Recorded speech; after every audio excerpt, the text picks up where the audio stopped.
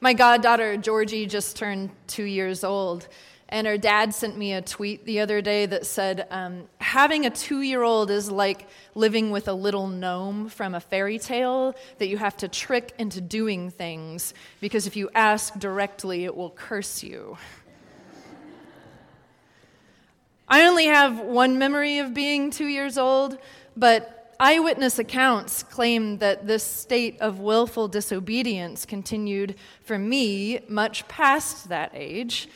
My mom tried the typical approach of punishments and rewards to alter my behavior, but my dad, a consummate mischief maker himself, took a different tack. My dad told me stories about Frank and Pete. The story goes, as he tells it, that I was not the firstborn after all. I had had 2 older brothers named Frank and Pete. But Frank and Pete had been very bad and had done the thing I was being told not to do at that precise moment. You know what happened to Frank and Pete when they didn't clean their room? I had to kill them. And that's why you don't have older brothers. Every story was like this. It changed as to what I was doing wrong at the moment. Frank and Pete also told their babysitter no repeatedly. Dad got home, found out what they had done, and had to kill him. You may be horrified by this style of parenting. To be clear, I never once took him seriously, though I think my more sensitive younger sister has a couple of scars from this one. But it did the trick.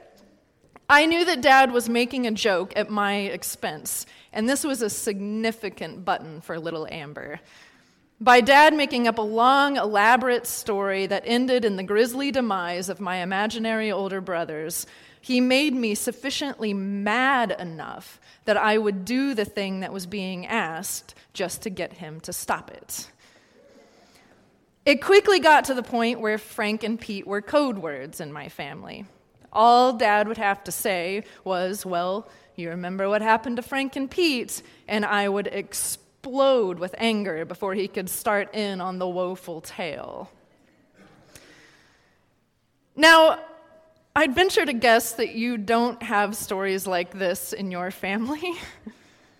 But I bet you have stories where you know exactly where the story will go based on only a few words, right? Whether it's about what will happen at a family reunion or when an uncle has too much to drink, whatever it is.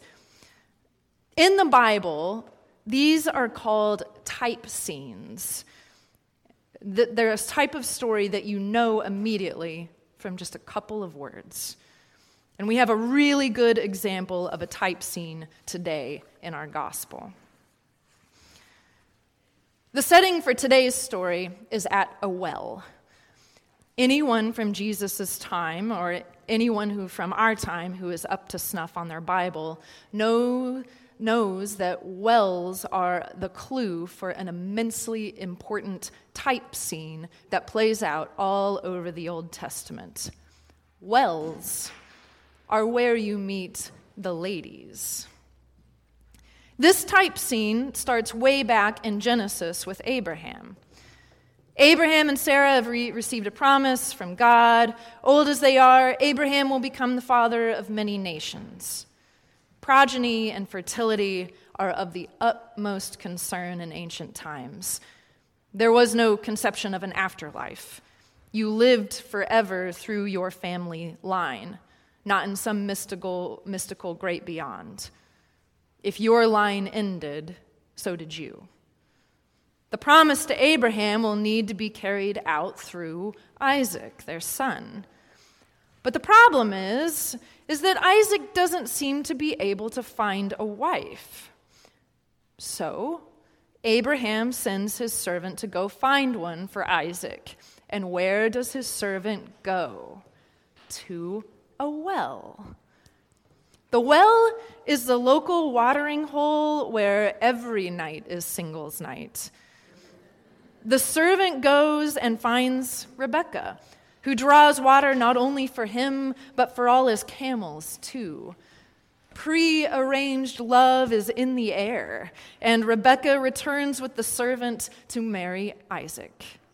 They have twin sons named Jacob and Esau. The promise lives on. But then Jacob grows old enough that it's time for him to marry too. By the way, the birth of a youngest son is another type scene in the Bible that tells you this is the one who's going to carry on God's promise, because the youngest son is always the favorite. Jacob sets off for a well, and sure enough, there's Rachel. There are all sorts of complications this time. There's a trickster marriage to Rachel's sister and 7 extra years of labor before he finally gets to wed the woman at the well. But even all these twists and turns in the story are part of the fun. We know as soon as he goes to a well that it will end in marriage. And there's delight in the intrigue for how he will get there. And today, we have a single man meeting a woman by herself at a well. We know what this means. And maybe that helps us understand, in the course of the conversation, why Jesus suddenly pivots to the question of marriage, sort of out of the blue. Go call your husband, he instructs, and she says demurely, well, I don't have one. And the story is exactly where it's supposed to be. The distant peal of wedding bells carries on the wind. But then it goes wrong. He says, you're right. You've had 5 husbands, and the man you're with now isn't your husband. Shocked, the woman says, oh, a prophet are we? So there's an argument between our 2 churches, and we can't agree. You tell me who's right. Jesus engages her, and she him, but it's not the kind with golden bands. Notice the way the story is actually being untold here. She's not being brought into the line of a chosen family. Her worth is not being measured by the number of camels she can water, which signifies some strength as to her ability to bear children and to continue the promise. They spar as equals. This foreign, unclean, heretical woman becomes a real person right before our eyes. It's extraordinary. This has changed. From the very old story about a man in need of a good woman to a story about a woman who is her own person before God, who sees Jesus in the full light of day and never breaks eye contact from shame. The bells we heard turn out to be ringing just for her. The arrow of Cupid leveled at her heart changes from eros to agape in mid-flight.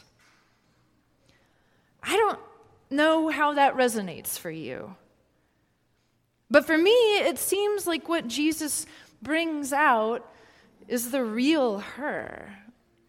Everything else gets put aside, everything extraneous. Her usefulness, or theological expertise, or the role she plays in society. The real her. Not an easy thing to find in a world where a script has been written for you.